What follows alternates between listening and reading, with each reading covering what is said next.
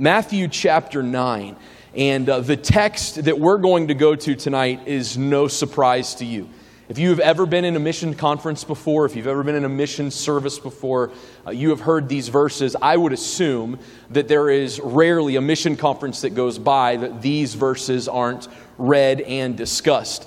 And so it is a very familiar passage to you tonight.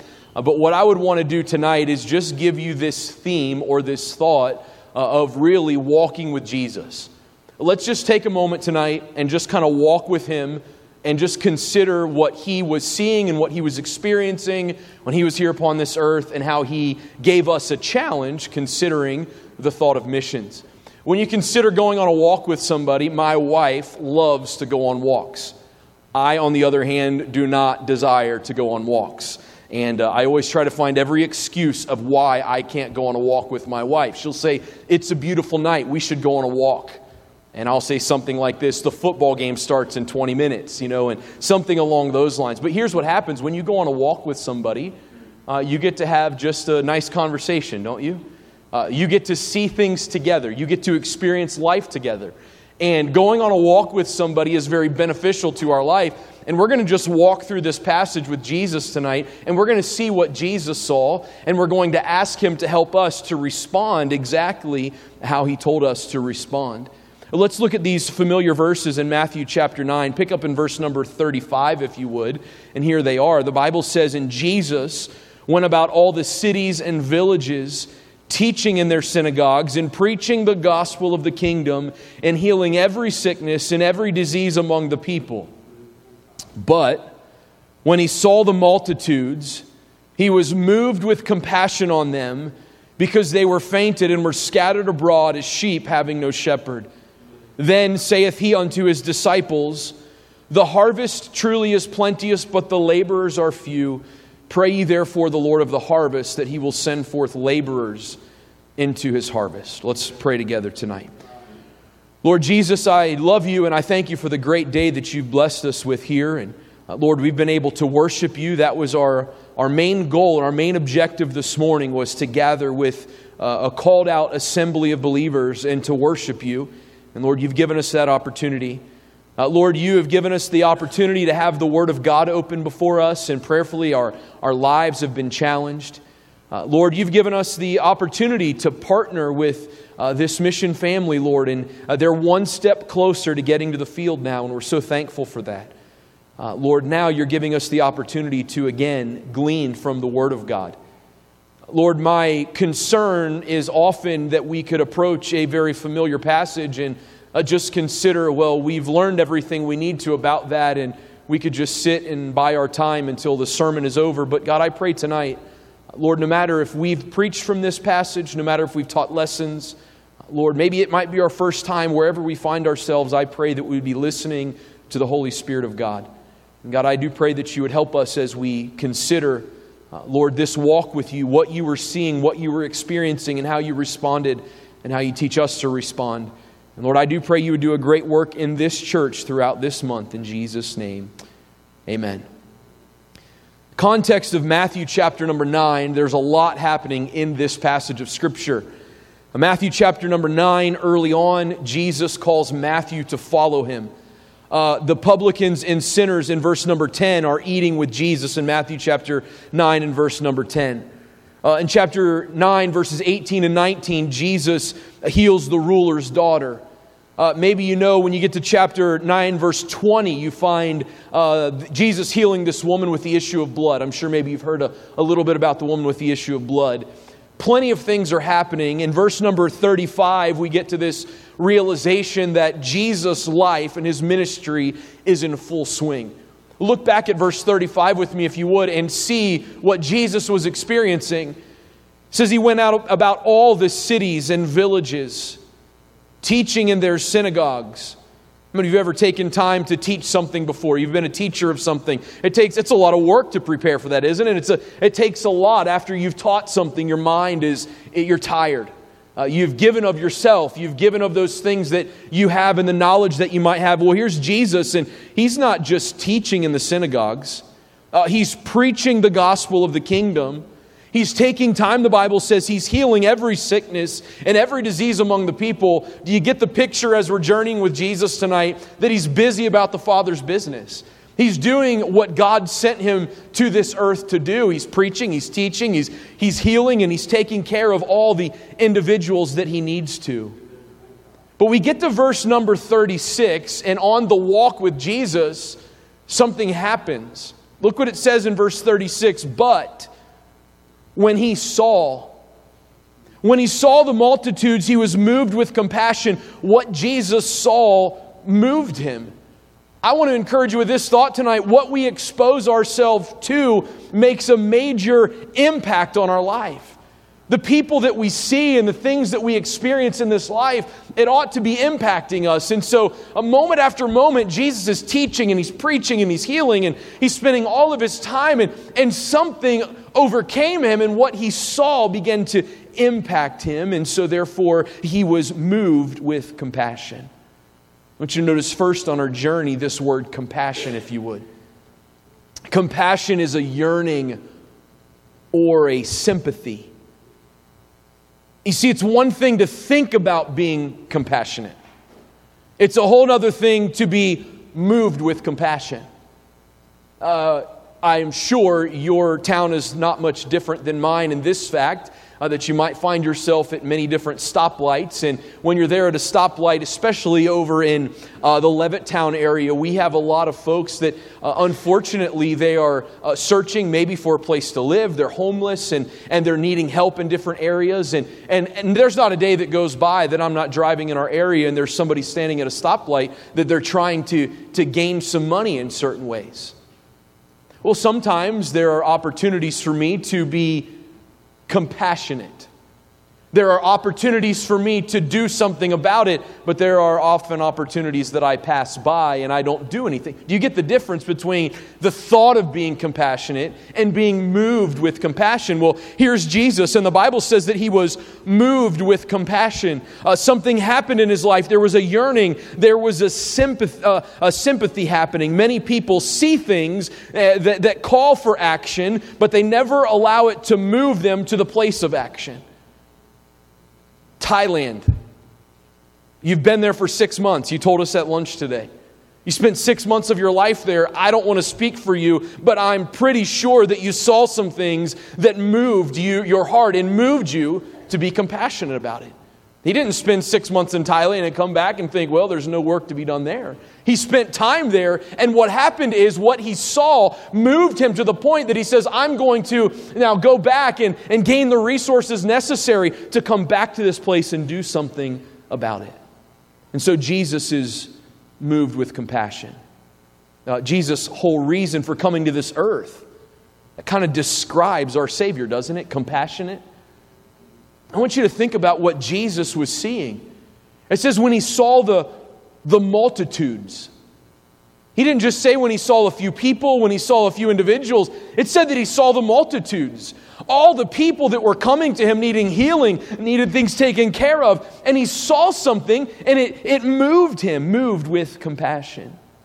Mark 2 in verse number 17, the Bible says, when Jesus heard it, He saith unto them, they that are whole have no need of a physician, but they that are sick. Look what Jesus says. I came not to call the righteous, but sinners to repentance. Jesus is all about people's lives being transformed. And so we recognize He didn't come for the righteous. He came to call those sinners to repentance. Mark 10 and verse number 45, the Bible says, for even the Son of Man came not to be ministered unto, but to minister and give His life a ransom for many. Here's what we know about our Savior. Everything about His life was for others. Everything about the life of the Lord Jesus Christ was lived so that others' lives could be changed and others could have the opportunity to know the Father like He knows the Father. So in our text, Jesus is moving about these cities and villages, and He's seeing things that moved Him. Look at verse number 36, if you would. We see the word compassion. But secondly, tonight, I want you to see this, if you would. Jesus saw something else. He saw a void in leadership. Look at verse number 36. When he saw the multitudes, he was moved with compassion on them. Why? Now stop for a moment and look here. I'm sure that Jesus was concerned about their sickness. Right? He was healing them. I'm sure that he was concerned about their poverty. I'm sure that he was concerned about those things in their life, but when you study the Bible and you read this text, the thing he was most concerned about is that there was a void in leadership in their life. And so the Bible says this, he was moved with compassion on them. Why? Because they were fainted and were scattered abroad as sheep, having no shepherd. He saw the multitudes and he recognized and he realized all of these individuals and all the sickness and all the poverty. Something that trumps all of that is the reality that they don't have a shepherd.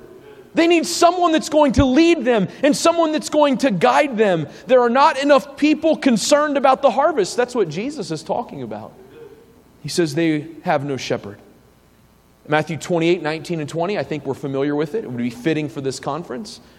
Go ye therefore and teach all nations, baptizing them in the name of the Father, the Son, and the Holy Ghost, teaching them to observe all things whatsoever I have commanded you. And lo, I am with you always, even unto the end of the world. Amen. Boy, your pastor mentioned it. It was mentioned in the question and answer time. This church exists. Why? To make disciples. Isn't that what I heard this morning? I might not have said it word perfect, but disciples making disciples. Right, so if you're here tonight and you have the Lord Jesus Christ as your personal Savior and you have that relationship with Him, according to what I'm understanding from the Bible and what I'm understanding about this church, you have a responsibility to make disciples. You know what Jesus says? He's looking about. We're on this walk with Jesus and He sees the multitude and He recognizes there's a void in leadership. There are people that are not concerned about the harvest. There are people that are not concerned about making disciples. He says they have no shepherd. Boy, as a child of God, there ought to be a burning desire within all of our hearts to see an individual exposed to the gospel of Jesus Christ. We ought to be desirous that everybody have the opportunity to respond to the Savior like you've had. I have the opportunity occasionally in my life to maybe take a flight out, and so I would pick Philadelphia International Airport just like you would. I'm sure if you're going to fly anywhere, you'd probably fly out of Philly. And depending on what flight pattern they bring back as the plane is coming back home, often we'll go over a portion of Philadelphia that is so overpopulated that as I'm in the plane, I'm looking out thinking, is there even a street? Now, it just looks like millions of homes down there. Now, if they fly over this area and taking the pattern back, we can kind of see there's some land and things like that. But you get closer to Philadelphia. You know what I often think when I'm on that airplane? I look down at those homes, and I don't know if you do anything like this or not, but I look down at those homes, I look at those neighborhoods, and you know what I wonder? Is there someone in that neighborhood that has the gospel of Jesus Christ? You get what I'm saying? You get the picture tonight? It ought to move within us the reality that there are people in this world that don't have a shepherd. And as Jesus was here and Jesus was living among this earth, He was moved with compassion. He was desirous to do something to change the situation. But the reason He was moved is because there was a void in leadership. They had no shepherd. Thirdly, I want you to see that not only did He see a void in leadership, it kind of goes along with the same thought of no shepherd. He saw a people with no direction. He says they were scattered. They were scattered abroad. People without biblical leadership in their life. They're left to do what? They're left to wonder. They're left to try to figure out life on their own. I'm not going to take time to preach this sermon tonight, but the reality is we all need a shepherd in our life. We all need someone that is an overseer, that is a protector, that is a guide, that is a guard, that is looking out for the wolves. And I'm not going to preach this sermon tonight, but the reality is you're a blessed people. You have a shepherd. And you have someone that is going to the Father and is seeking direction and is looking out for your families and is desirous to lead you and to guide you. And you ought to be following the shepherd. And as He is following the chief shepherd, are we following that tonight? And Jesus looks out, and you know what He saw? He saw a vast majority, the multitudes of people, and they had no shepherd. I'm thankful that Jesus gives us answers to everything.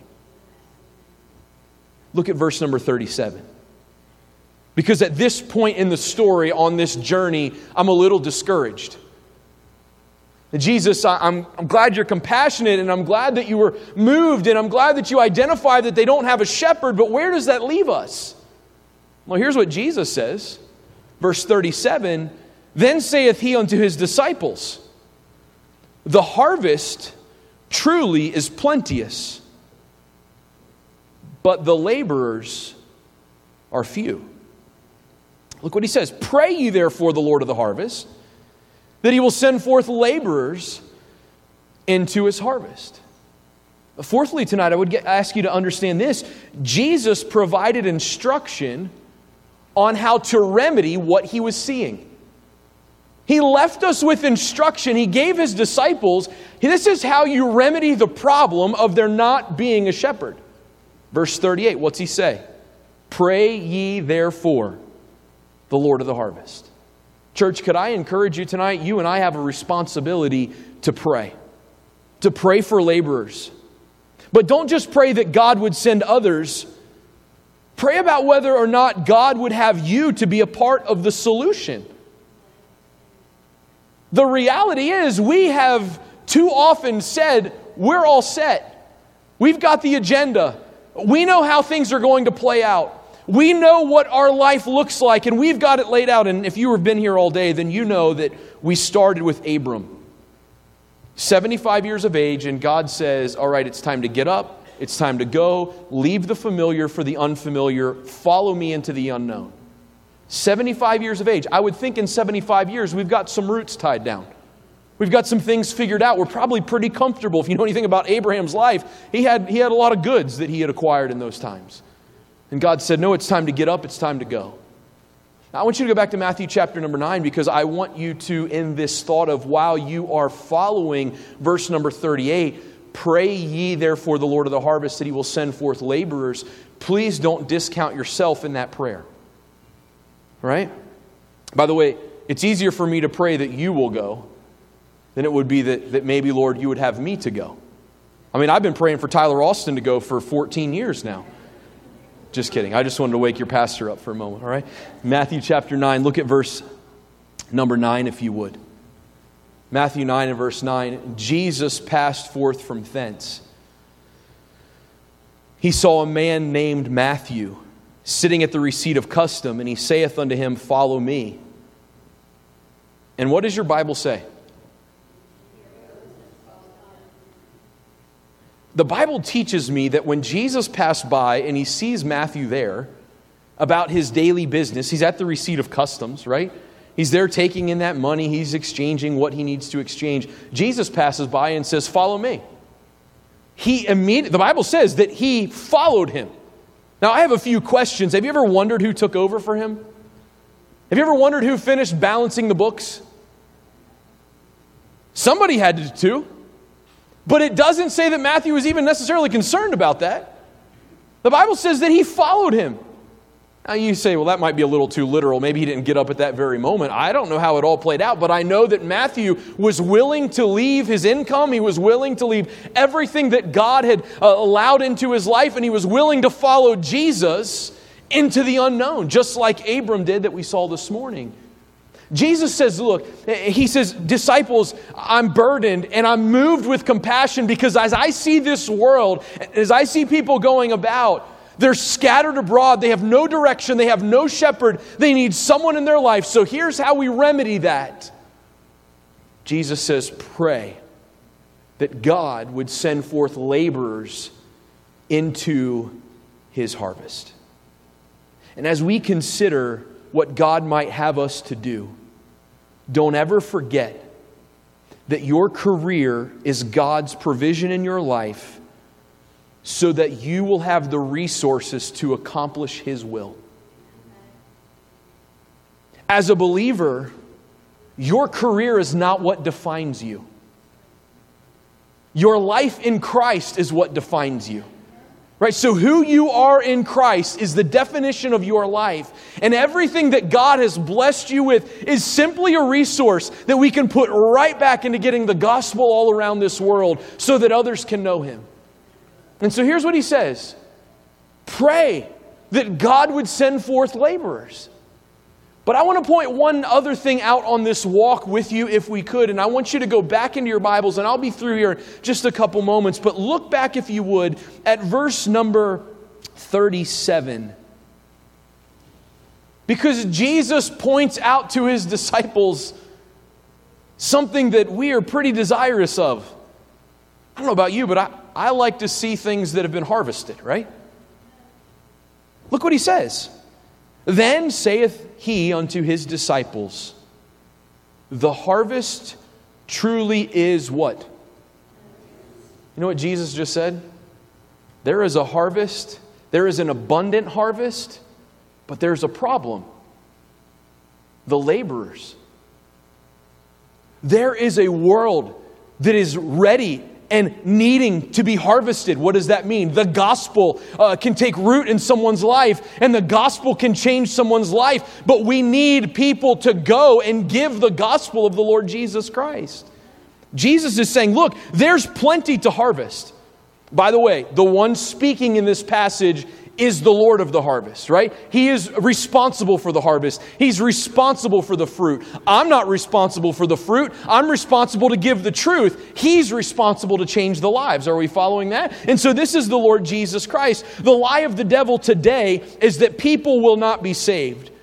The lie that many have bought into is that there is no hope, that this world is lost. But I want to remind you today, and I want to encourage you, the gospel of Jesus Christ is as powerful today as it has ever been. Jesus desires to change lives. There are people in Thailand that inevitably are going to be saved because the gospel is going to get there. You know what we got to do? We got to pray. We've got a family right here that tonight you all have decided with your pastor's leadership, you've partnered with them tonight. And can I encourage you? You didn't just partner with them when you voted tonight. You didn't just say, I'll give a couple extra dollars. I really pray this is true. This church, you need to be praying for them. The reality is the devil would like nothing more than to destroy their life and keep them from the field. And so now we have the privilege, we have someone that we are connected to, that we are invested in, that we can see get to the field. We got to pray. And we got to pray that God would send more of them. And so every day of our life, we ought to be getting up like our Savior and recognizing, hey, the harvest truly is plenteous, but the laborers are few. There's a large harvest. The world's not getting any smaller. People say it is getting smaller just because of social media. We're getting closer maybe and we can connect with one another. But the reality is the population is continuing to grow. That means that there's more work to be done than there's ever been to be done. And what do we have to do? We have to get the gospel into their lives and allow Christ to transform them. I don't know about you, but on our journey and our walking with Jesus tonight, I've maybe been considering the world in which I live and the things that my eyes have seen. The sad truth of the matter is you don't have to even go a half a mile from here to find somebody that needs a shepherd. And could I ask us tonight, are we becoming callous to that? You see, when I watch our Savior and I watch His life, I don't see our Savior looking at sinful people and shaming them and shaming them and shaming them. For instance, let me use an illustration. There was a woman taken in adultery and they bring her in. And the religious people were saying what? By law, we should be stoning her. And Jesus says, okay, I give you permission. He that's without sin among you, you be the first to cast the stone. You know what He just said? If you can find a perfect one amongst you, just start hailing stones at her. But no. Every one of us has flaws in our life. Our Savior didn't walk around this world shaming sinners. Our Savior came to give His life for the sinner. Our Savior came to redeem them. And on my journey with Him through the gospel, here's what we find. He was moved with compassion. I just want to ask you tonight, church, as we close, are you moved with compassion? I mean, when you see this world, do you see the void in leadership, spiritual leadership?